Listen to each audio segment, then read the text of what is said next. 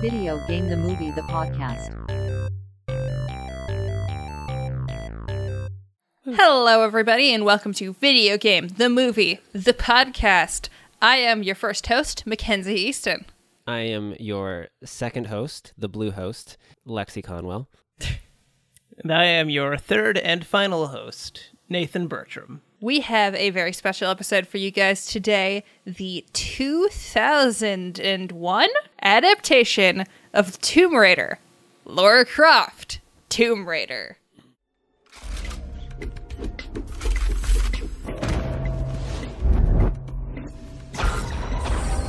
Terminate Lara Croft.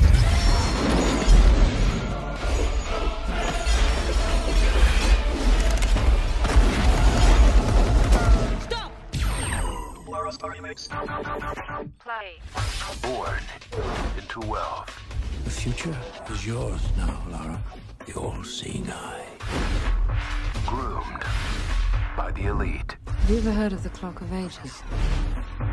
It gives its possessor power of the people of the light. And trained for combat. We can be partners. You might try to kill me. I'm not going to kill you. I said you'd try.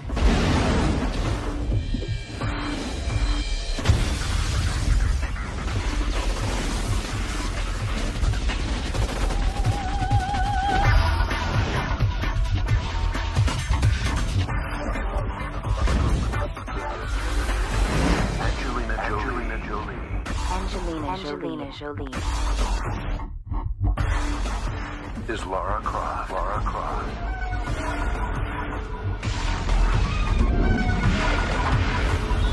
Time to save the universe? Absolutely. Tomb Raider. A movie that sounds like it's part of a pre-existing franchise, but isn't at this point. Do we have general introduction thoughts on this game or the franchise or the film? Well, yeah, so have either of you ever played any of the Tomb Raider games? That's a big no from me. I played chunks of the first game, like, way back in the day. Never really got into the sequels until some of the later PlayStation 2 ones, but we didn't have any of them, so I didn't play those all the way through either.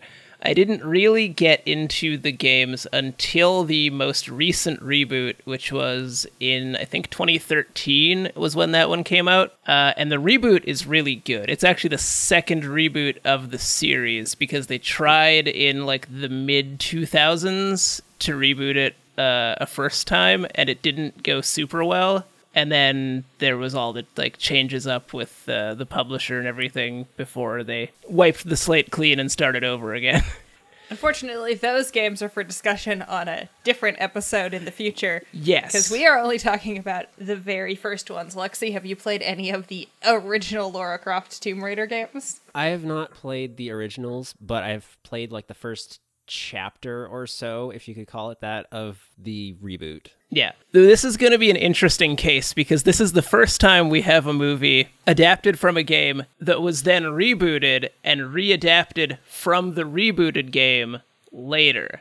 But again, that's for later. But that's for later. For the 2018 Tomb Raider episode, we're going to be able to compare things and contrast more. But for this episode, we're talking about the Angelina Jolie helmed 2001 movie, Lara Croft Tomb Raider. A movie thoroughly of its time. Yes. It is the most early aughts, late 90s time capsule action movie that I think I have seen in ages. I don't think you can even say late 90s because it is so clearly a post-Matrix action film. Nothing like this would have existed 2 years before in 1998. That is totally fair. The other thing we should probably talk a little bit about is Lara Croft as a figure. Pardon the phrasing. I can talk a little bit about the games and the hype surrounding the character if you want, because there's some really interesting angles to this. Yeah, at least two of them. Yeah. Sorry, avoiding the elephant in the room for too long here. Lara Croft is video gaming's first sex symbol, basically, right? Pretty That's how much. people know about her. She's Yes. got big titties, or at least she did. She no longer has big titties as of the 2013 versions? Yeah, I mean, you could argue that they toned her proportions down in the mid-2000s reboot. Well, in that she was proportioned vaguely like a human being. Yeah. Her original model is literally a calculating error. According to all the references I could find, the character in the games is supposed to have a 36 double D bust size. What? Her proportions are insane-o bonkers in the original game. Urban legend has it's because they actually broke her model by accident in programming her chest the first time, and they just kept it because it was funny to the all-male developers. Yeah. I didn't find anything to corroborate that. It's one of those famous gaming myths. I think I've also seen it applied to Tifa Lockhart in Final Fantasy VII, that they put an extra digit when they were typing in the dimensions on the model. I don't know how accurate it is. Nobody seems to have anything really concrete to say about it. What we do know is that the game started development in 1994 at Core Design, which was owned by Eidos Interactive. And it was a British developer that was working on a game that initially was basically an Indiana Jones riff. The main character was supposed to be a man in the original design, but partway through development, really early, pre-development, they wanted to see if they could get multiple character options for the player to choose from. So they decided to develop two models, one male and one female, and the designer of the characters, Toby Gard, decided shortly after that because it would double the work to do both characters for the cinematics, they decided to cut it down to one. And Toby Gard decided that to set themselves apart from a lot of the other games that were coming out, they would choose the female as the main character. And in doing so, he created what was initially a South American woman named Laura Cruz. But because they were an English developer and they wanted it to play well to an English audience, they played up the Englishness of the character a lot more and eventually changed the name to Laura Croft. And Toby Gard was really hesitant to use sex appeal as a marketing tactic.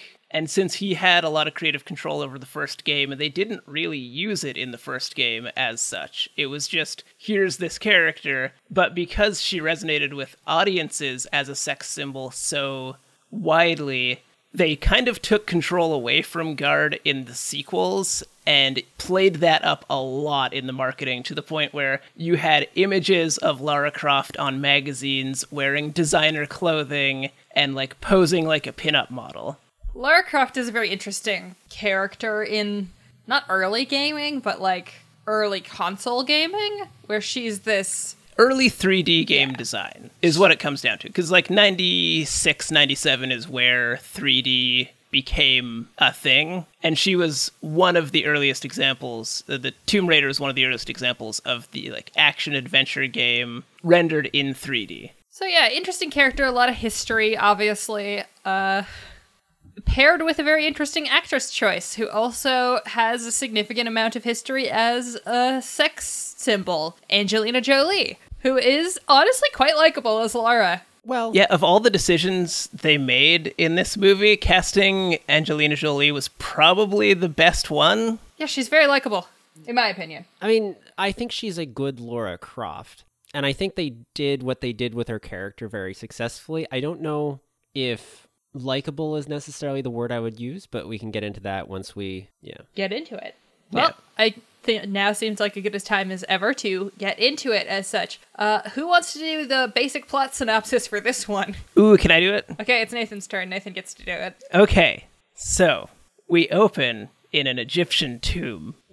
Except not really, because Lara Croft is fighting a robot, and then it turns out she's in a training simulator inside her mansion, and we meet her and her butler, Hillary, and her tech guy, Bryce, who seem to be the only staff in this entire mansion. We learn through a series of cuts that her dad is dead, and this is the anniversary of his death. We then discover a secret room in the mansion where Laura's dad has hidden a antique clock that, upon breaking open, is revealed to house a Magic clock. magic clock that is designed after the Eye of Truth, the Illuminati symbol, which is fitting. Fittingly, earlier we did see a weird flash sideways to a mysterious group of white gentlemen discussing the need to secure some kind of artifact during the planetary alignment. Because this movie uses the same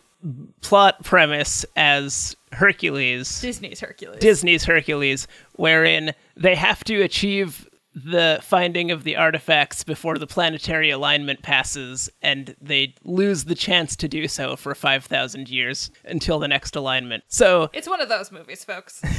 Is that the plot of Disney Hercules? Disney's Hercules revolves around but it does revolve around the planetary alignment, allowing Hades to release the Titans. I very much remember a different movie, but okay.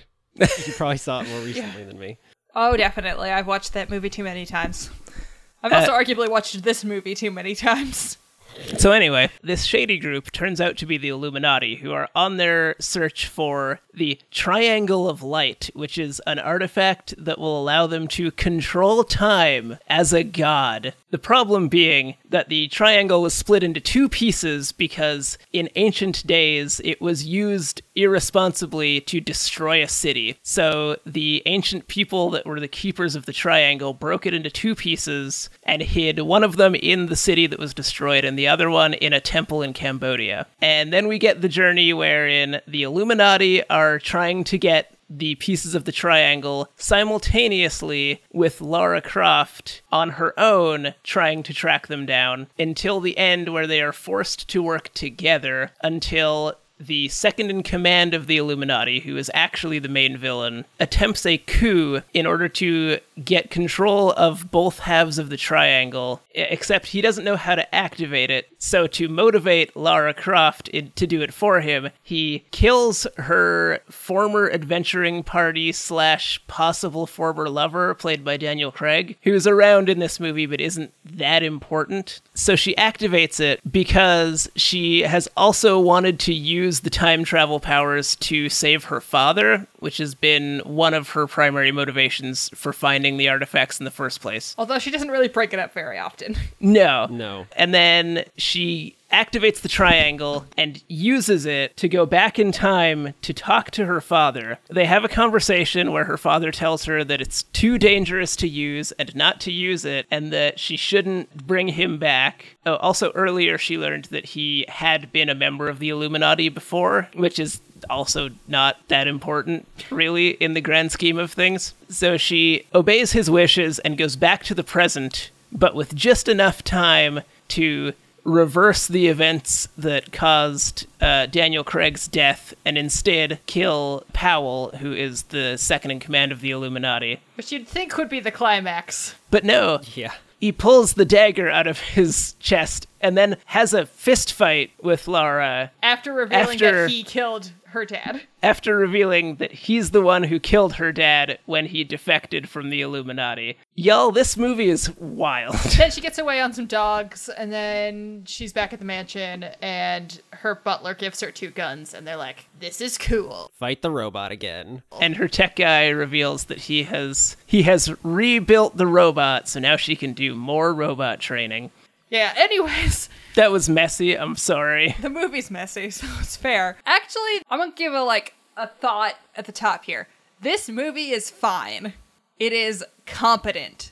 At least mostly. If I had been a teenager in 2001 and saw this on the theaters in a summer afternoon, I probably would have had a great time. And that's all it's going for. It's not trying to be anything more than that. Whatever else you can say about it, it has a consistency of style and quality that surpasses basically everything else we've talked about, except arguably Wing Commander. Mm-hmm. It's less fun than a lot of the things we've talked about. True. It is less fun than the bad movies we've talked about. I think that's arguable. The actual bad movies. Yeah. Depends on what kind of fun you're looking for. Yeah, it's a taste thing. I was not bored by this movie like I was by, say, Double Dragon. It'll keep your attention for the most part, although it does get kind of weird and draggy at the second climax. Yeah. And the ending is a little bit messy. And it's a movie that really screams for very minor script edits. There are like 2 or 3 things you could do to tighten this movie that would make it 10 times better with minimal effort. Yeah. The other thing that it does have going for it is that however dated it may look now, a number of the action scenes in it are actually like really big technical achievements for the time in which they were made. And more of it holds up visually than you'd expect for a movie from 2001. Yeah, the CGI in it is actually, for the most part, pretty good. There's 1 or 2 effects that really look dated, but overall, there is some heavy use of CGI towards the middle of the movie that holds up fairly well. Yeah, Lexi, thoughts? I think that if you're looking for an action movie, this is pretty solid. Everything they did was, like you said, competent. The scripting was probably the weakest part, but it was fine. The action sequences were entertaining, if not really cool. Lara Croft is cool consistently all the time, to the point that it's pretty one note. That's kind of my issue with her. Like, she's so cool and nothing else. She's kind of perfect. Yeah. She never makes any mistakes. She's just so cool. No, she's never off guard. She's never like, whenever anyone has a witty one-liner to like say, like, I don't know, insult her or whatever, she's always got something to fire back. She can take out every enemy without killing anyone. She never actually kills anyone in the entire movie. Did you notice that? She's very of her time. She's very like early 2000s girl power. I'm a badass. I have no flaws. This is still kind of an improvement over her being a complete object, though. And I haven't seen this movie before. I was pretty drunk, admittedly. But this time, I did notice the movie doesn't sexualize her as much as I thought it did. They play it up quite a bit at the beginning, where there is a number of shots during some of the action that frames her kind of objectifyingly. There's also an incredibly unnecessary shower scene. I will say, Daniel Craig also gets an unnecessary shower scene later, and you see more of his body than Lara's, which is not like, I think, like, oh, that makes it better kind of thing. I just thought it was funny that you almost see Daniel Craig's dick in this movie. Yeah. Yeah. For quite a while, like, he's just kind of wandering around a room for a solid 2 minutes, just with careful camera placement, shading, and nothing else. But he is framed to be like eye candy in that sequence. It isn't like, funny naked guy. It's like, look at how ripped this guy is. Laura should fuck him. She never does. By the way, this is not about Lara Croft. This is about Daniel Craig's character, whose name escapes me. I think it's like Alex. Yes, it is. Yeah, okay. He cannot do an American accent yet. Oh boy, he figures out how to do it. He can do a great Southern accent now, but Daniel Craig did not know how to do a good American accent in this movie. I honestly didn't take him for an American. I didn't realize that was intended. The British actor is playing an American.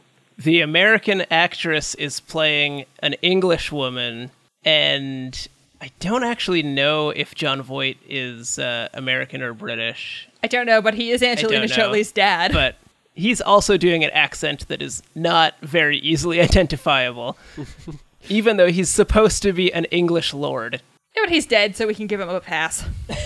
Daniel Craig's performance in this is probably the weakest performance in the movie, which is weird because I really like him in other stuff. Maybe he just hadn't grown into himself as an actor yet, but he's like just kind of stale here.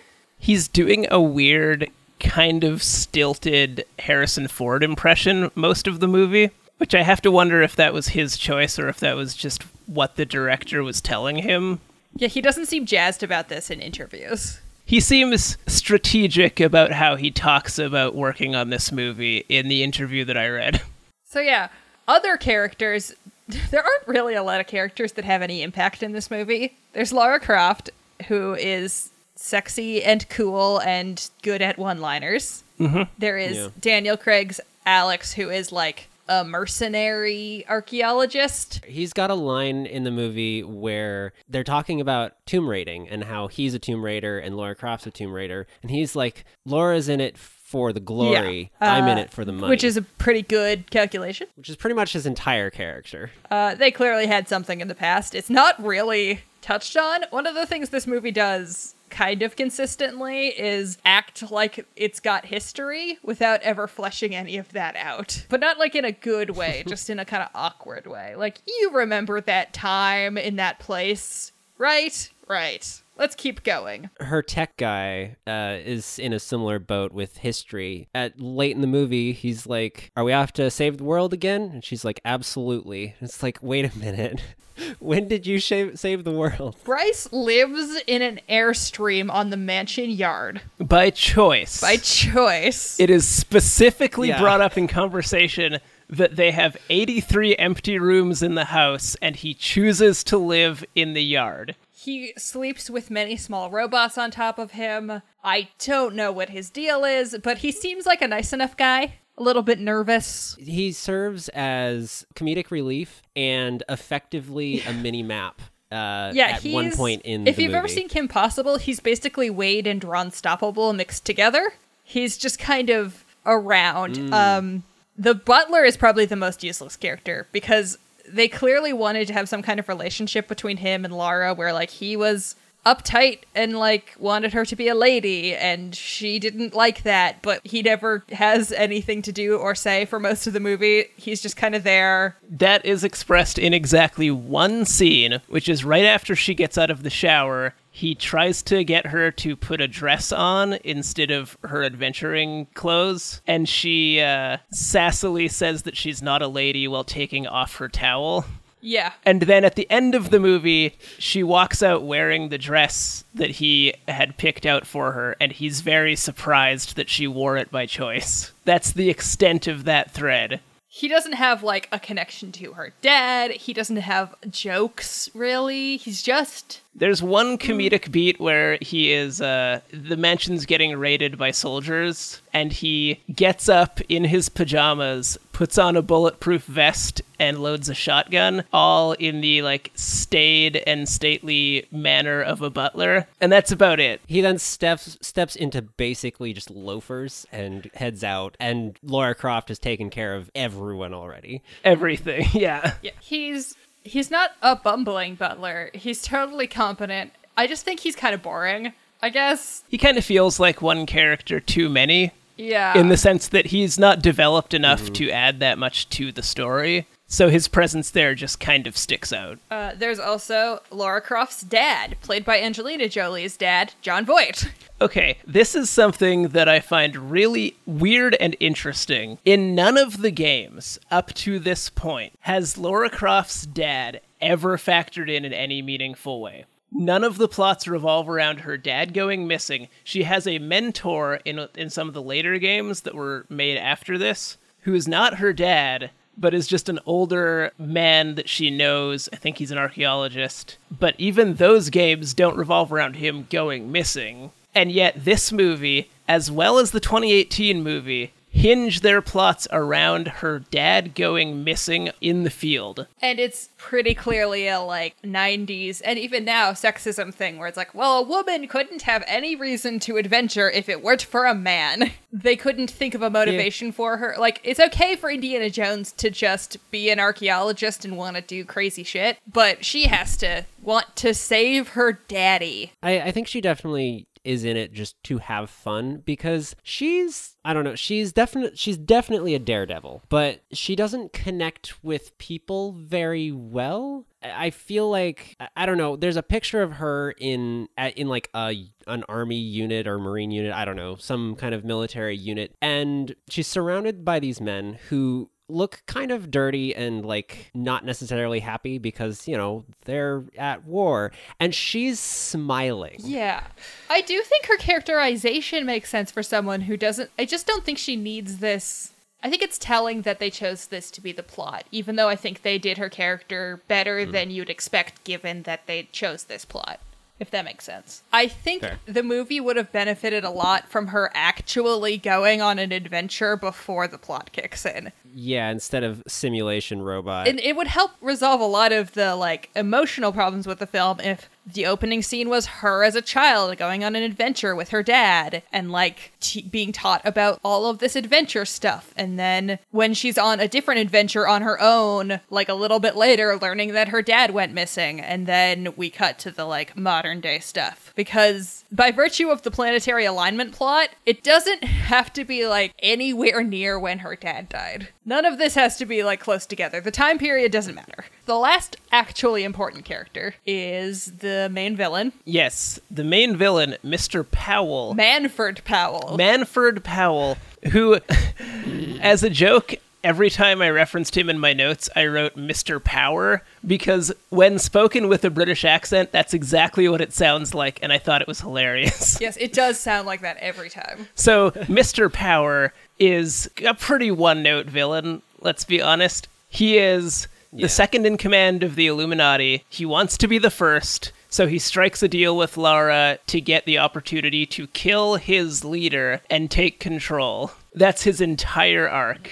Yeah, he doesn't have a deal beyond that, which is honestly fine. I don't need him to be a sympathetic villain. He has one great scene. One of the best dialogue scenes in the movie is a showdown between Powell and Lara in the audience chamber in Venice that the Illuminati hold their meetings in, where it is just the two of them going back and forth negotiating this deal, but it's a great example of power dynamics portrayed through dialogue, where as he's asking questions about this deal that he wants to make, Lara keeps asking where he sits in the audience chamber and asking if he sits in the big chair or the little chairs. And it's just like a really good toe-to-toe scene where it's done entirely with staging and dialogue, and there isn't much action to speak of, but the power dynamics read really well. So I guess, Lexi, what do you want to discuss next? Do you have any thoughts about Mr. Powell's? Well, I mean, Mr. Powell doesn't really have much of a deal with him. I mean, he's as skilled a knife thrower as she is, at least, which they represent in that same scene when, you know, she threw a knife into the Illuminati symbol, and then at the end of the scene, as she's walking out, you know, he kind of vaguely threatened her with the knife, and then he just whips around, throws it directly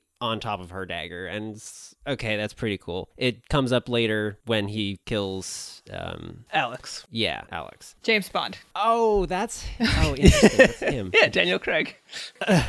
I really don't know actors very well. Fair enough. He's a lot younger in this. Yeah, I definitely recognize him now.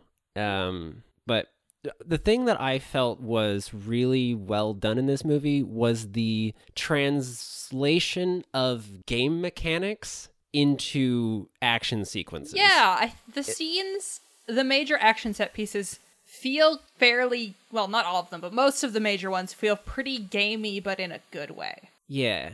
I noticed it first in the scene with the robot when she's in this tomb, which at first I was horrified because it's like, oh no, they're just uncaringly destroying this like sacred place, and it's just like, okay, it's just props. This is fine. But she's fighting this robot, she's shooting it, and it's like, okay, this feels like a boss fight. You pile as many bullets into the boss as you can until you reach a point where you can do a QuickTime event with like press X here to jump up on top of the robot, smash some button to peel off the plating, and then yank out the wires, or like spam the button to not get your head cut off. All that kind of stuff felt very like I could literally just see this as a cutscene with QuickTime events. I think the one I kind of want to go through just the action scenes because we've already laid out the plot. It's pretty basic. Let's just go action scene through action scene, because that's what this movie's about at the end of the day, right? So the first action scene is you think you're in an Egyptian tomb and suddenly there's a robot. Admittedly, that threw me out for a minute the first time because robot. But it's a pretty good little scene. The robot's scene. never relevant again. No, the robot never shows up again. He does, but he's not important. Yeah. You think for a little bit in a later action scene that the tech guy's going to get the robot working to like help Lara fight off some thieves, but it doesn't work, so he just ends up talking to her on the radio. The scene overall is pretty stupid, but it has a certain charm to it. I was just going to talk about the first one a little bit more with, there is a problem that comes in and out in this movie a few different times where it's clear they didn't get quite enough coverage for all of these action sequences. And even some of the dialogue sequences, I don't know, maybe there was like a B-roll that got messed with somehow, or they just didn't have enough cameras rolling, but they make some like jarring cuts. It's not a common enough problem that you like are aware of it if you're not watching it to kind of analyze it like I was, but it does have some jarring cuts every now and then where Laura gets knocked over by the robot, and then you see her like get out from under the robot, but the next shot she's on top of it, and there's not like an action between those two things. There are occasional jump cuts over actions that we should be seeing, and we're not. Yeah, the continuity of action is messy sometimes. It's largely pretty good, though. I also want to point out in that same scene, there is a moment where she empties both of her pistols and reloads, and in the music track, just as she reloads, there is an audible sex moan. Yeah. Oh, right. Oh, jeez, I forgot about We that. haven't mentioned this yet. The soundtrack is possibly the most 2000s thing about this. That's where the like Matrix comparisons really get me, because it's super like techno-y. It's really awkward by modern ears. It's a bunch of late 90s, early aughts rock and techno pop and hip hop, all like commissioned for or remixed to be in the movie, which is a very 90s thing. Yeah, it sounds like it wants you to buy the soundtrack. The best and worst example being the Tomb Raider mix of U2's Elevation that plays over the ending credits. Yeah. So throughout the movie, there'll be these like expected musical themes of adventure movies where it's like the movie opens with this kind of vaguely ethnic Egyptian-y sounding music like you'd hear in most adventure movies, but then it breaks hard into techno. Yeah. It's just weird for modern viewers. At the time, I'm sure it was very normal, but I was like 6, so I don't really remember the musical trends that well. That was the first major sequence. The second major sequence, I believe, is the bungee jump sequence, which is my favorite because it's the stupidest. Mm-hmm. It's dope. Oh, I love it. It's just insane, though. This is one of the best pure stunt sequences in the whole movie. So the context is that Lara has taken the magical clock that she found to an associate of her father's to get information on it, and he directs her to Powell, who she doesn't know at this point is Illuminati, but she doesn't trust him, so she brings photos of the clock instead of bringing the actual clock. So Powell then dispatches all of his soldiers that night to raid the mansion to get the clock. In an unrelated decision, Lara is enjoying her nightly bungee jumping in the mansion. Yes, indoor bungee jumping in the hall Bungee before bed. ballet. Yeah, Yes. It's clearly some kind It's of bungee ballet. hobby? I don't know. They don't explain it. It's just the butler walks by and says, "Good night, don't stay up too late." And she says, "I'll try not to," and does some bungee jumping in her house. And admittedly, if I had a house that big, it does look very fun. Yeah. This sequence is like over the top and stupid, but really fun. Yeah. It is set to classical music. She's bungee balleting through the hall, and then the soldiers drop in through the skylight, assuming that she'll be asleep. But she's right there on the chandelier next to one of the soldiers, and that initiates this action shootout. Where she, like, gets to do things like wall runs and, like, launching dudes at each other with bungee cords. It's absurd. There's no reason it should exist like this, and the only reason it exists is because the Matrix got to do cool non-physicsy stuff, and so they were like, I want to do stuff without physics. Bungee cords will work, right? Yeah, in an interview with Cine Fantastique, the magazine, the director talked about how he wanted to achieve like some Matrix-like stunts, but wanted it to still feel grounded.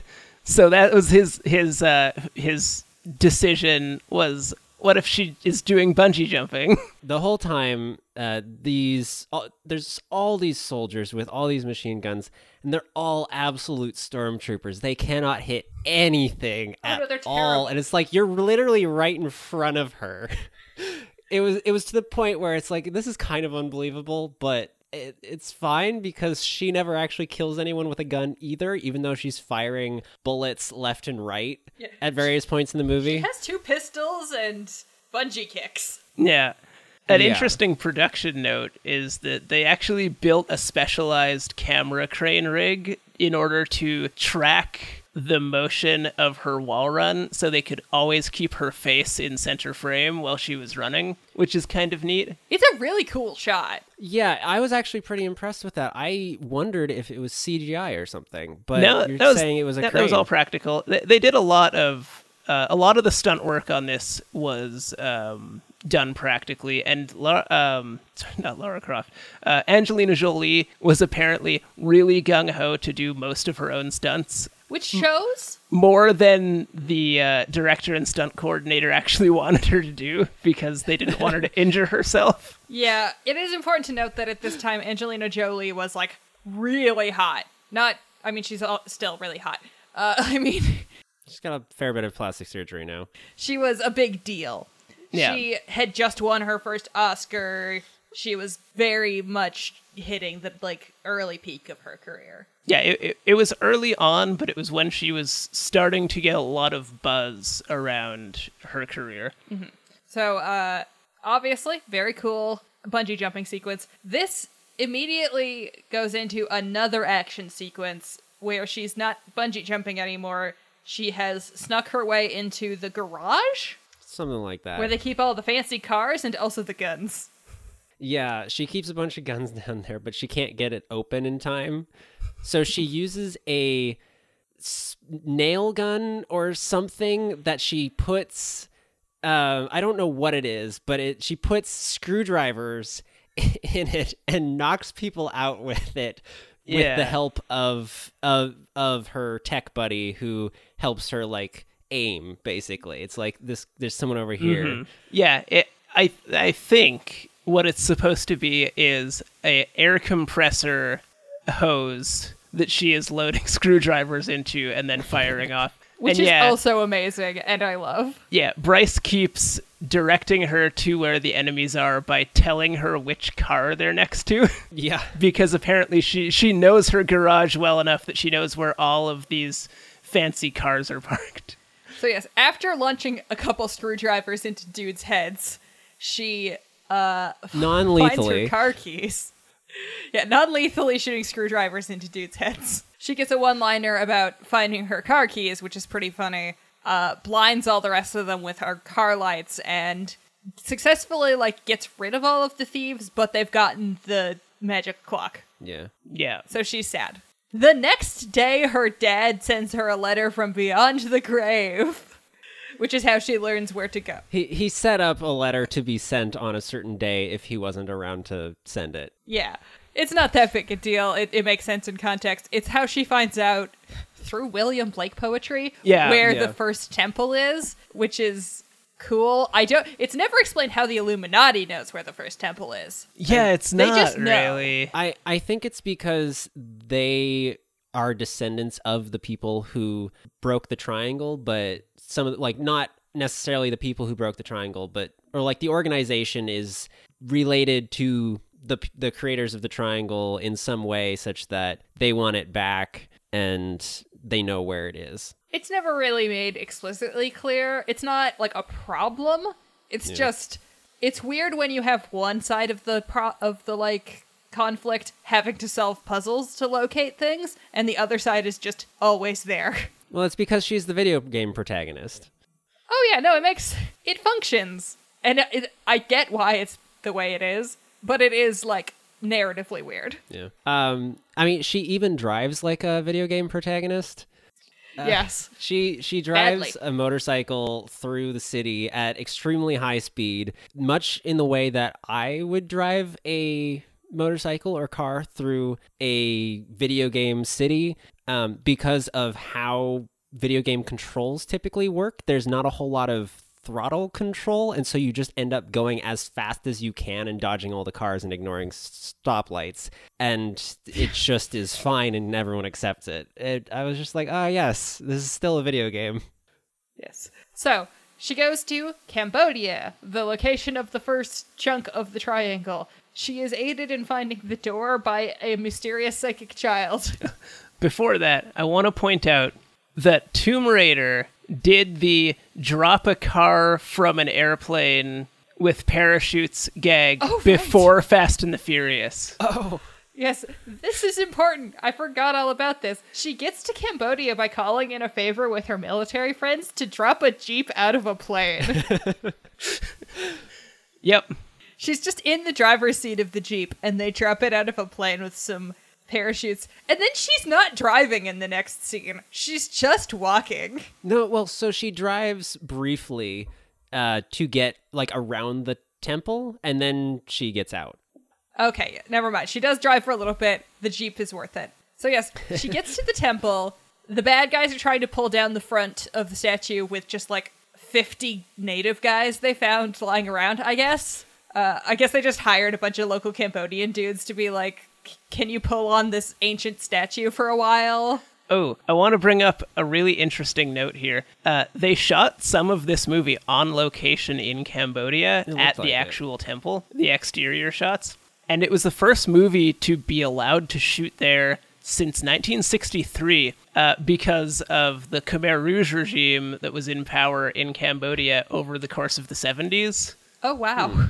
Yeah, so that is an interesting distinction that Tomb Raider gets to claim. They do thank the Royal Majesty of Cambodia at the end of the movie in the credits, which was interesting.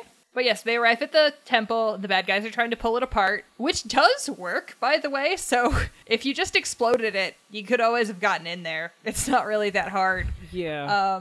They should have just brought some dynamite. I mean, if they're gonna wreck the place anyway. Yeah, she gets guided to the actual entrance by a mysterious psychic child. So in one of the flashbacks with her dad, he tells her about jasmine flowers and how symbolic they are and to keep an eye out for them. The flashbacks are with her dad are brief, but they're supposed to imply that he has been giving her clues to be able to, when she grows up, find the parts of the triangle and destroy them. So she finds the magical child who silently points her to the entrance to the tomb, and then she looks back and the child is gone, and she notices a patch of jasmine flowers.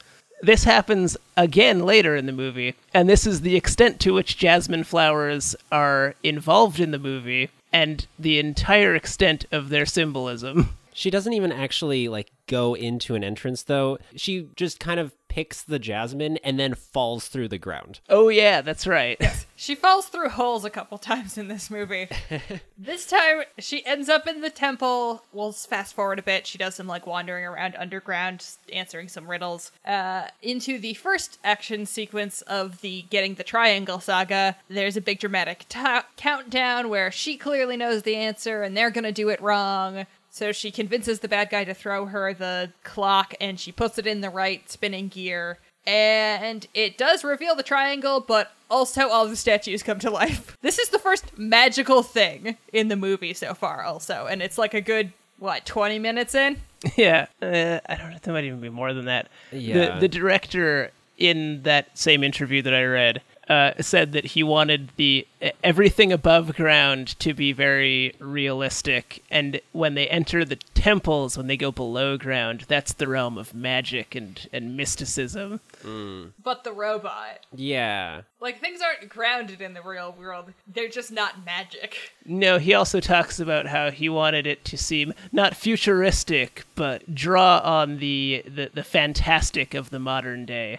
Yeah, not grounded. Yeah. Simon West had a lot of weird, conflicting ideas about this movie. The statues are stone statues, animated, whatever, spooky stone statues that are very easy to destroy with just bullets. Oh yeah, these things are fragile. They look pretty good though. The CG on the statues is mostly fine because they're rocks, and we knew how to animate rocks pretty well by that point. There's some goo earlier that looks really bad. Yeah. It's apparently supposed to be liquid mercury. It does not look like that. It does not look like liquid mercury. I thought it was bad water physics. I just called it the time goo. Yeah, the time goo looks bad. The time goo lifts up the triangle and then brings all of the statues to life. So Lara and the bad guys including Alex, beat up these many rock statues who are pretty intimidating looking with their big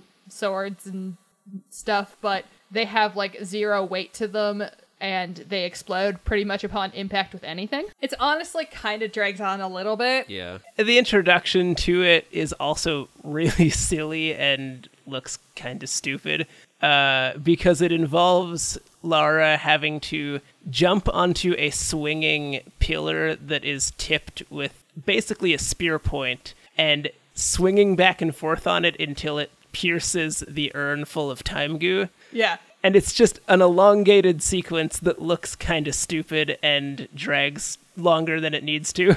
The movie wants there to be cool sequences where she's using the like geography of her location to do like cool stunts. Like they plant it in the first action scene where she knocks over the pillar onto the robot, and then they're trying to follow it up with this pendulum, but it Which she does use to stab the giant statue at the end of that fight sequence. which is cool. It's very video gamey. Oh, it's incredibly video gamey. Also not how pendulum physics work, but yeah, she crashes it into the big statue. After all the little statues are dead, the big statue wakes up, and it's got 4 arms and big swords. All of the Illuminati soldiers leave so that she has to fight it by herself. And she has lost the clock, but has the triangle. Half of it. Yeah. So she gets away from the big bads and the big bad statue with her half of the triangle by jumping off of a waterfall very dramatically. Which Alex had her at gunpoint above. Yeah. Which leads to her washing up, or I guess she hijacks a boat at some point between jumping off the waterfall, eventually ends up in a Cambodian village. Which they do shoot beautifully. Like, they make Cambodia look lovely in this movie. Where she goes to a monastery after she has her call with Powell, No. and they set up their meeting. This is actually a moment that made me like Lara. She arrives in Cambodia. Somebody, like, greets her at the docks, and she speaks their language to them instead of being a crappy English person, and asks if she can make an international call. Cut to this monk that she had talked to holding up a satellite behind her while she's on this call the whole time. It's a good moment. And he seems chill. It doesn't seem like she made him do this. It's funny. And then she goes to a different monk, and now she's wearing, like, nice Cambodian clothing. What I was getting to, she goes to this other monk to have a conversation about the temples and the triangles and stuff, because I guess the monks have some knowledge of it because they live near the temple. Which seems like maybe this should have happened before the temple stuff, but A okay. little bit. And here's where you find out that the monk that is in charge of this monastery knew her father and knows about her quest. This is not important in any way and does not come up again later in the movie. Also, he has magic healing tea. Yeah. Yeah, that too. He heals her bullet wound Did you by know giving her tea. Did you know potions of healing are a real thing? It's still video game logic. This is not important. It doesn't come up again. He just gives her magical healing tea, and then she leaves. Yeah, you could take this entire encounter out of the movie and it wouldn't change anything. Like, if she just made the call and then they cut to the meeting in Venice, it would read exactly the same. Yeah. It's weird. It's a weird moment. A lot of the weird moments in this, though, feel like a sequel setup to me, but then none of this stuff is used in the sequel. I don't know if I've seen the sequel yet, personally, but I do know that Angelina Jolie signed on to a 3-picture deal when she got hired for this movie. Oh, jeez. They only made 2 of them. Still waiting for that third Lara Croft Tomb Raider movie with Angelina Jolie. Maybe they'll do the, like, dramatic 30 years later older woman action badass thing that they did with Halloween. Like Terminator. Lara Croft, Tomb Raider, Dark Fate. Yeah. I would watch that movie, though, no joke. That'd be amazing. Especially if you can get Daniel Craig back. Anyways, she goes to Venice. They have that conversation we talked about earlier with the chairs and the knife throwing. And they agree to team up to get the last piece of the triangle, partially because the bad guy is like, you want to bring your dad back. I know you want to bring your dad back. If you don't work with me, you can't bring your dad back. And she's like, good point. So they go to Siberia, which is where the other thing was, which was shot on location in Iceland. Yeah, that did not look like Siberia to me. No, it was Iceland. This is where Bryce makes an ass of himself by racistly trying to communicate in English that he wants to buy all of their dogs. Yeah. Also, everybody's dressed up in, like, full winter parka gear because, you know, Siberia, except for Angelina Jolie, who is in, like, summer t-shirt and, like... It's like a hoodie trench coat. That, I was getting there. She's wearing, like, a normal t-shirt and, like, not sweatpants, but, like, gym pants. Leggings? Like they're yoga not pants? leggings, they're, like, exercise pants. Yeah. Like, you'd wear going for a run in the summer. Yeah. And a hoodie that is, like, floor length with a hood that is only partially covered in fur. It's not like a hood, like a fur hood like you'd think. It's like a normal hoodie hood with some fur painted onto it. It's like the hood has a mohawk. You're right. It's like the hood has its own mohawk. And the sides are just fabric. It's truly atrocious. Everything else she's wearing is fine throughout this movie. This is just awful. No, but this thing looks so stylish. And not even not only is there this like fur hoodie over the hood, on her left arm and only her left arm is a chunk of fur on the outside of her coat that doesn't even go up to her elbow. Yeah, it's not it is designed, it looks like something I would see on a runway. It does not look like something you would wear to do anything. No. And she looks freezing. Anyways, they get to a small Siberian village, and there's another magical native girl who... This time speaks to her in the native language. Yeah. Just to say, hey, you shouldn't do this. You shouldn't work so hard to bring your dad back from dead. And she's like, what the heck? And then the child is gone, and there's more jasmine flowers. That's the last of that. Who are these magical children? Where did they come from? How do they know these things? Where did What they is go? their connection to Jasmine? Where did they go? Did her dad know about these magical children? Are they actual magical children, or are they just ghosts? Are they like the forces of the people that made the triangle trying to defend the world from its power? We don't know. The movie doesn't seem to care. Also, mystical native child, I'm 90% sure is a trope that exists and is bad. Absolutely. I will say this for this movie in particular. I don't know how many of the cliches and tropes and stereotypes that crop up in this movie existed when this movie came out. This one, though. This one for sure, but some of them. Some of them, yeah. Some of it is very recent pandering to Matrixing, though. Also, what's the over-under on... I want one of those kids, like the Spoon Kid in the Matrix. Can we have one of those? Let's have two of those. Was that the thought process? Because I feel like that's the thought process here. That's an I don't know. Yeah. Like, anyways, they go to the second temple. This one has a planetarium. Which is dope. The sets in this movie are actually really good. Or at least Oh, really it's good. lovely. They had a really good set designer on this movie, actually. And these sets were huge. Like, they built the interior of the temples and the Venetian meeting hall. And half, I think, of the mansion were all sets built in Pinewood Studios in London. So, they're really good, elaborate, huge sets. So yes, they come into the very cool temple, which kind of reminded me of Agra's house from the Dark Crystal with the really big, cool planetarium, which is also a set I love. And there's these weird glowy death lights. And a dog jumps through one of these lights. Notes I have on the death lights. So the dog runs in, jumps through one of these lights. You can see its muscles and its skeleton, and then it comes out the other side and is fine. Which we then get explained to us by one of the Illuminati people, I think, that these are time storms. No, it's Laura. Oh, no, it's Yeah, Laura. it's literally You're right. Laura Croft. We get explained to us that they are time storms. That doesn't answer why that just happened. Doesn't answer why that happened.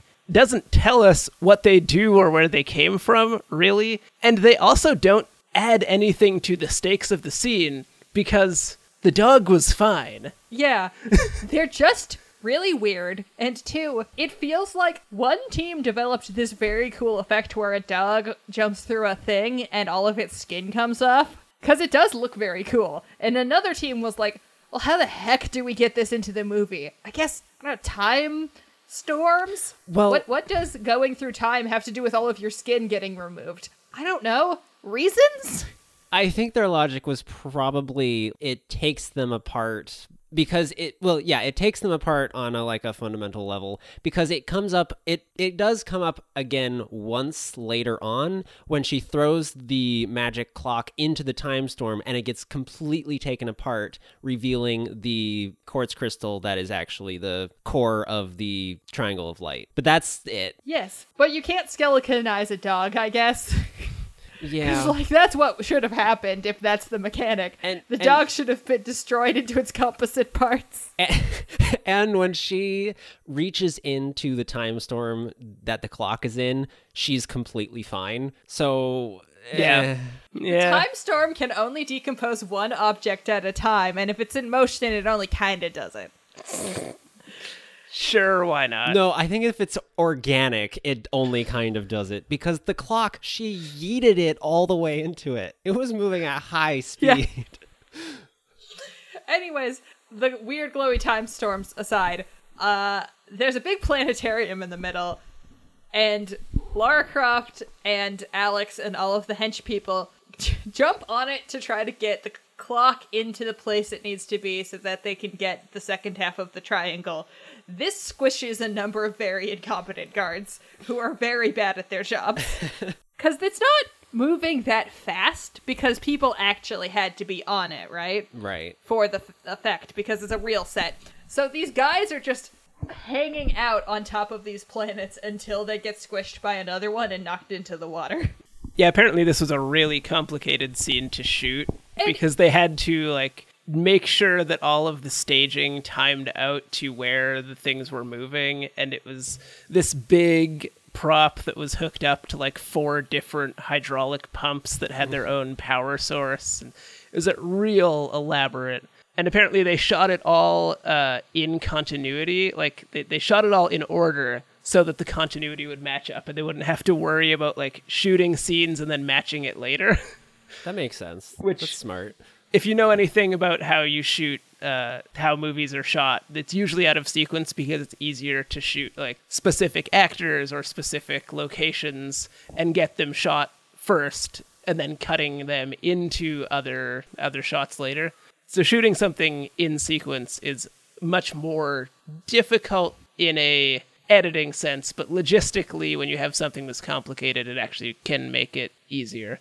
Yeah, the complexity of the scene, unfortunately, does kind of degrade the actual action of it a little bit, but mostly just with the, hench people. As far as Daniel Craig and Angelina Jolie are concerned, they are killing it. It's very cool when they're jumping around on planets and throwing each other things. Yeah, much like most of the characters in this movie, the hench people who are failing are just there to make Laura and Alex look cooler than they already do. Yeah, they don't actually need that help because it does look pretty cool anyways, but I guess it helps.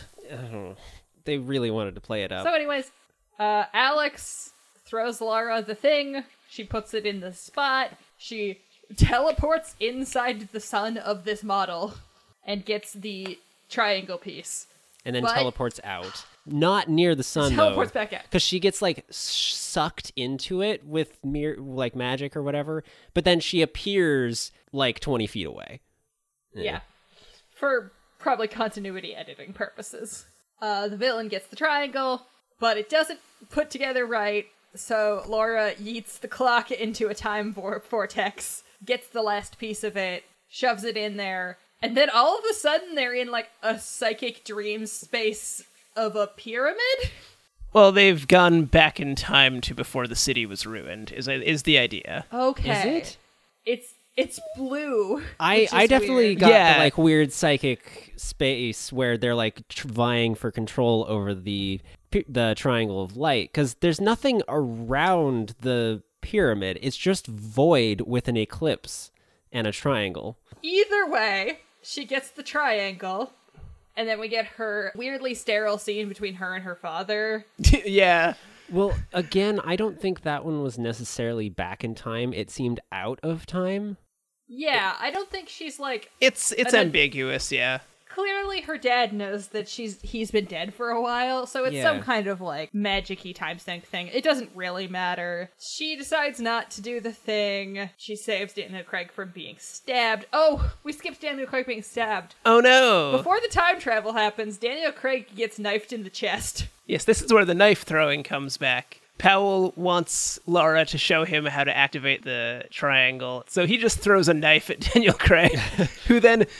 Okay, this is hilarious. So he gets stabbed in the chest, like around the heart, but clearly not in the heart, and he just limply, as if he died instantly, falls backwards into the water that is surrounding the planetarium, and then doesn't make any moves as if he's alive until he gets caught in the gears under the water, and then he starts crying out. It's just a weird acting choice. And Laura, like, dives under to save him, but then doesn't actually save him and just makes out with him for a bit, and then she goes does the time travel thing. It's a weird moment. I definitely thought that what she was going for was to, like, give him oxygen long enough so that she could figure out how to get him out of the gears, but then she just doesn't go back for him. She just leaves him there. It's like, what? I can see that they're trying to, like, raise the stakes because, like, ooh, the person she cares about is dying. As a storytelling beat, it makes sense. But the execution is just weird on a number of levels. Anyways, she reverses that by stopping time right before the knife gets to him and flipping the knife around by grabbing the bladed end and pushing it really hard in time. And I just was looking at her like, girl, this is a 3D space. You can flip it the other way. And not cut your hand up. Like, she could have just turned it over vertically, and it would have been facing the other direction. Or at least it would have bounced off of his chest. Like, I don't know why pointing the knife the other direction makes it fly the other direction, but if we're assuming that, it'd work if you flipped it vertically and not horizontally. I actually think the vertical flip would be harder for her to do than the horizontal flip because she is grabbing the flat of the blade. It's just that she wraps her fingers around it for some reason. And I don't understand why she does you that. You just grab the handle of the knife and push down on it. Well, she also grabs the handle of the knife. Grabbing a knife by the blade. Yeah, because she has to get leverage on it from both directions. It is far easier pushing something down than it is to push it around like that. I don't know if I agree in this Physics instance, of Time but that's fine. With Mackenzie. Welcome to the Physics of Time Travel, a podcast within a podcast. Why are you so stupid, Lara? Sorry. I don't know why this bothered me so much. It's just that she's like struggling so hard holding this knife with her bare hand, and it's just like, seemed like the other way would have been easier. Anyways. I also want to point out that the whole conversation she had with her dad was about how she shouldn't use the power of the triangle because it was too dangerous, and her dad was telling her not to use it. And then she immediately goes back and uses it to save Daniel Craig.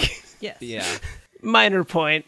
Also, another minor point here. This movie does have the Raiders of the Lost Ark problem of if she just hadn't shown up, nothing would have happened and it would have been fine. Because the Illuminati would have shown up to the first temple, Daniel Craig would have told them how to get into it wrong, they never would have gotten the triangle, and everything would have been fine for another 5,000 years. Oh, you're right. Yeah, she does have the added motivating factor that she wants to bring her dad back.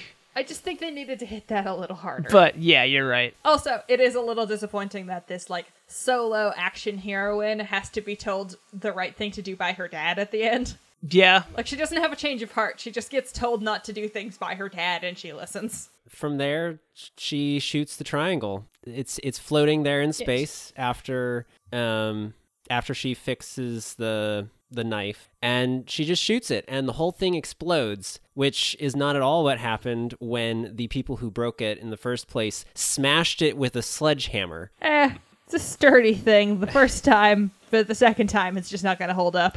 The villain tells Lara that he killed her dad, which cuts into the weirdest singular shot in the movie.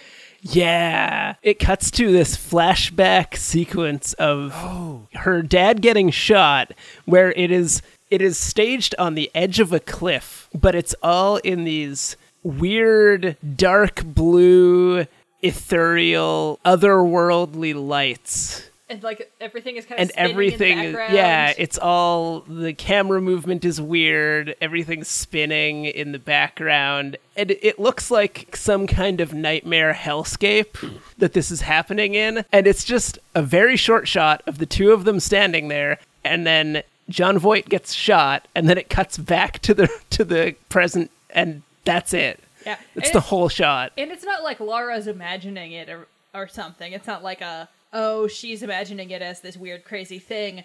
It's just like that for reasons. Why do I have this written down? I have the note written down. Just shoot him, Laura. Why?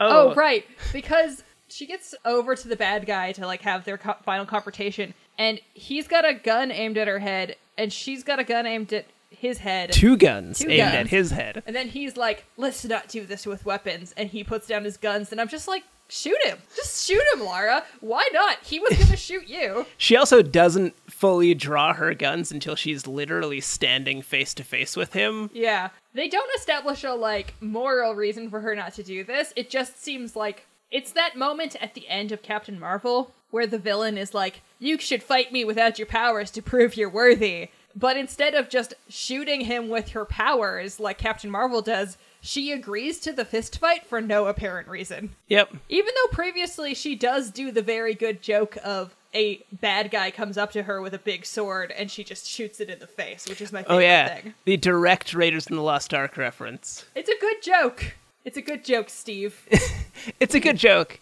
It's just like down to how the shot is staged and the way that the statue lifts the sword is exactly the shot from Raiders. I think it's intentional. Oh, I think it I don't is. think you can make a movie like this without kind of paying some homage to Indy. Yeah.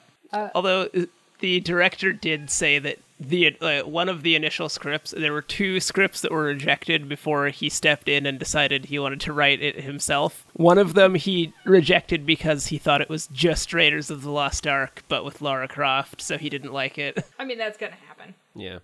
So she wins the fight with the bad guy, and then Leaves him to escape the die. temple, She doesn't goes- actually kill him. She knocks him out. No.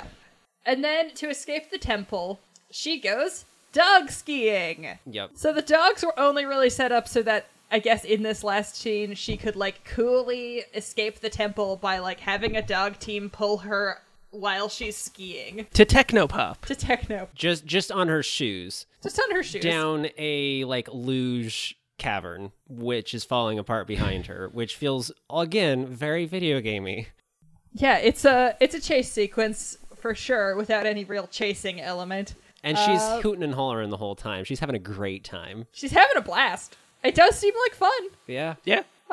Anyways, she goes home, visits her dad's grave, gets some guns, freeze frame, movie's over. Mm-hmm. So that's Lara Croft's Tomb Raider. It does feel like a movie that thinks it's part of a wider franchise, but maybe that's just like looking back on it now. Clearly wants itself to be very cool and important. Yeah, in the interviews I was reading about this movie, almost everybody involved was really convinced that this would be some kind of genre revolution touchstone, that this was going to redefine the action movie. It is a run-of-the-mill action movie with a couple better than average action sequences. It's mostly riding on the charm of Angelina Jolie. Oh, yeah. It's very charming. Who is very charming and was a very good choice for this role. Apparently, like, everybody involved was instantly taken with having her in the lead, and they were right. She was a good pick. There was like half a dozen other Laras considered, though, right? I think it was mostly rumors, but there was a number of names. There were a number of names that were brought up pre-production. People like Jennifer Lopez, which would have been interesting as a choice. For some reason, that's the only one that's coming to mind. But there were a lot, though. Jennifer Love Hewitt was one of them. Basically any brunette in the 90s. Pretty much. Lexi, any additional thoughts on Lara Croft Tomb Raider? I have a few. They're mostly just like minor character things. One is there are parallels between her tech guy, whose name I still can't remember, but her Bryce, and Mr. Powell's hench person. Oh yeah, we haven't mentioned Mr. Pibbs. Yeah. Yeah. Mr. Pibbs is there exclusively as a servant to Mr. Powell and exclusively as a the villainous comic relief, except he himself isn't a villain. He's just kind of a guy working for him and then is kind of a nice person who, like... He's just kind of around. Yeah. Imagine a James Bond movie where Blofeld had a secretary that was constantly following him around, who wasn't a bad guy, but just was there sometimes. He's the most comparable, honestly, as far as what we've talked about, to the guy who's Eggman's sidekick in Sonic, but he's, like, less funny or important than that guy, who's also not important. Yeah. He's ginger? Yeah. He has nice hair. He's got, like, nice flowing ginger hair. And that's... He's cute. Yeah. He looks familiar, but, like, I don't think he actually is familiar. That's about all there is to say about Mr. Pibbs. He mentions at one point when I think it's when Laura meets him, it's like, my name is Mr. Pibbs. Yes, like the drink. And he also, when Mr. Powell is talking to the Illuminati at the beginning of the movie, telling them, we're ready, we're almost in position to take the Triangle of Light, yada, yada. They're walking out of the chamber and where Mr. Pibbs has been standing nervously holding a bunch of stuff. And he asks Mr. Powell, we're not ready, are we? And he's just like, no, we're not. Yeah, he seems like a character who should be better than he is or more entertaining, but he gets so few moments. Yeah. I just wish there was more of him. He's one of those many side characters in this movie where they're like, I wonder if this movie wasn't edited down quite a bit from something. Like whether there was more comedic fluff in it earlier and they just kind of tightened it down a little. I ship Bryce and Mr. Pibbs. It wouldn't surprise me. Bryce Pibbs. There's another character that keeps getting close-ups throughout the movie. One of the soldiers that infiltrates the mansion is named in one scene as Julius by Powell, and gets several close-ups throughout the movie, but in no other way is important at all. No, he's just one of the goons. I think he's the head of the goons, but that's about it. Yeah. Yeah. He gets one very dramatic close-up in the rain. Yeah. Yeah. It's kind of like Captain Phasma from the Star Wars recent ones. But at least Captain Phasma, like, has an emotional connection to one of the characters, so you kind of get why they're focusing on it. This guy, like, nobody knows who this guy is. It doesn't matter. Yeah. Anyways. My other note is Lara Croft cannot cook. That's another weird moment.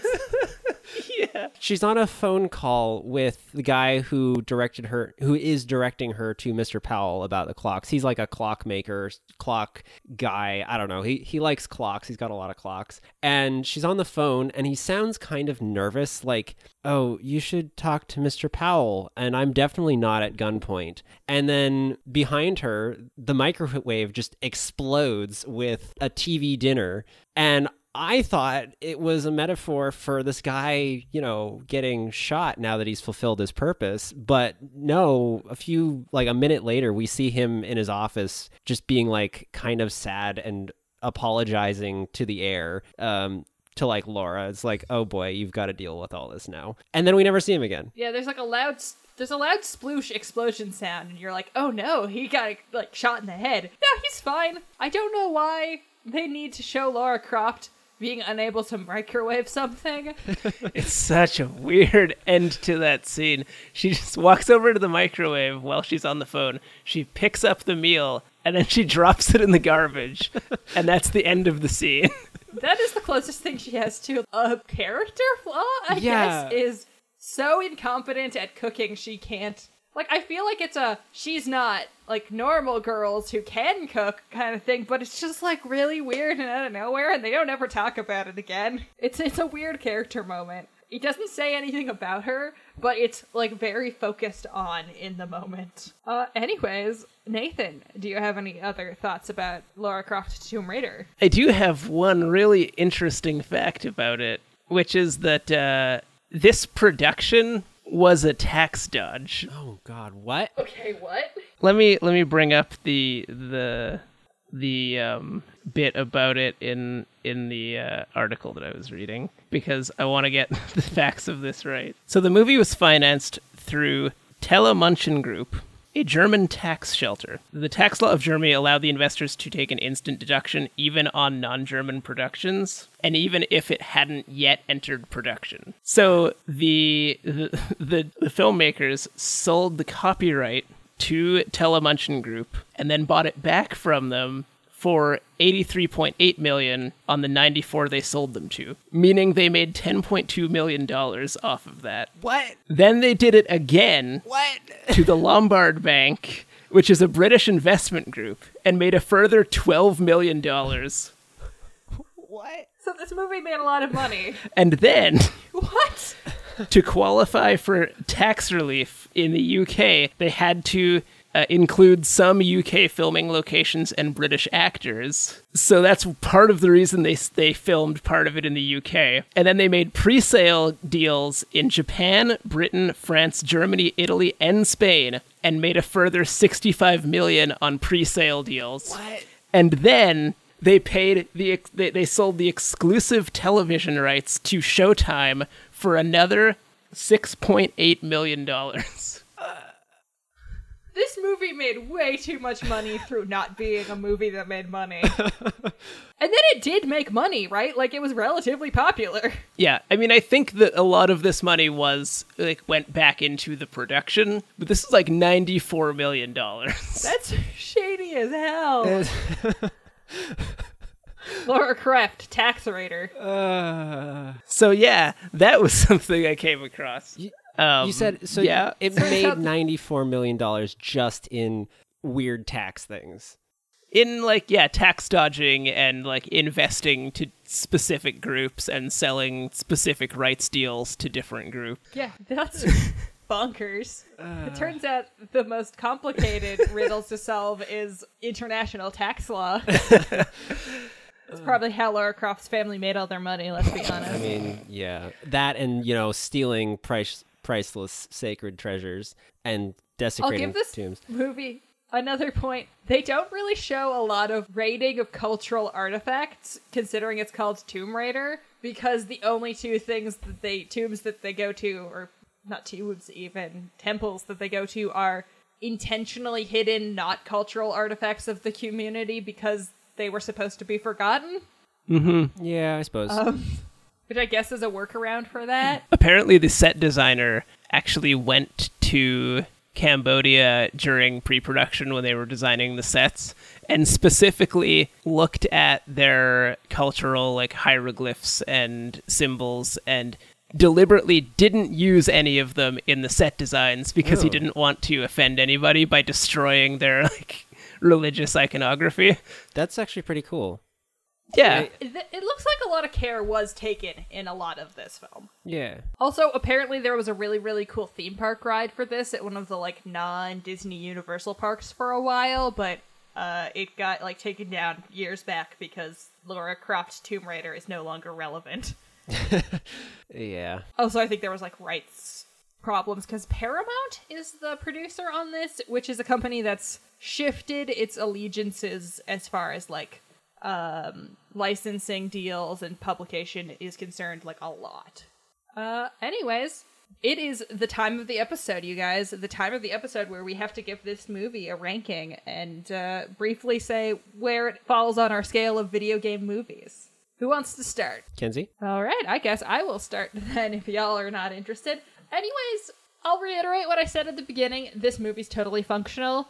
If you want to just watch some cheesy popcorn action, you can do better, but it's not going to hurt you at all. I would probably put it pretty low on the list, though, because if you want to watch something fun and dumb, there are dumber, funner things to watch. And this isn't so much more competent that you shouldn't just watch a good action movie. So overall, I'll give it 2.5 temples out of 5. Sounds fair. Nathan? Yeah, this movie is mostly fine. There is a consistency to the quality of the filmmaking, which isn't extensively high, but is at least carried through the whole production. You can tell that a lot of people cared about it, even if it isn't great. But overall, I agree there are better movies There are better action movies to watch, and there are better bad movies to watch that are more fun to enjoy. So overall, it's what it is. There's nothing that special about it. I would give this like a 36C. Yeah, I mean, what you said, I think I enjoyed this movie. It's very one note of it's very cool, and I think it does cool very effectively. I also think that it translates video game mechanics into set pieces and scenes and stuff very well. I will give it like 4 tiny robots destroying 9 ancient artifacts. All right, there you have it, folks. Thank you for joining us for another Video Game, the Movie, the Podcast. Oh, before we go, I want to bring up one thing. I mentioned that there were 2 rejected scripts for this movie before they finally wrote the one that was made. The first script that Paramount rejected was written by Steven D'Souza, writer of Die Hard and Street Fighter. Oh boy. Yeah, we possibly missed out on something very bad or very good with that track record. Yeah. D'Souza is a good writer. I will die on that hill. We talked about Street Fighter. Go over his opinions in that episode if you want to see how hard he'll die for it. Thank y'all for joining us today.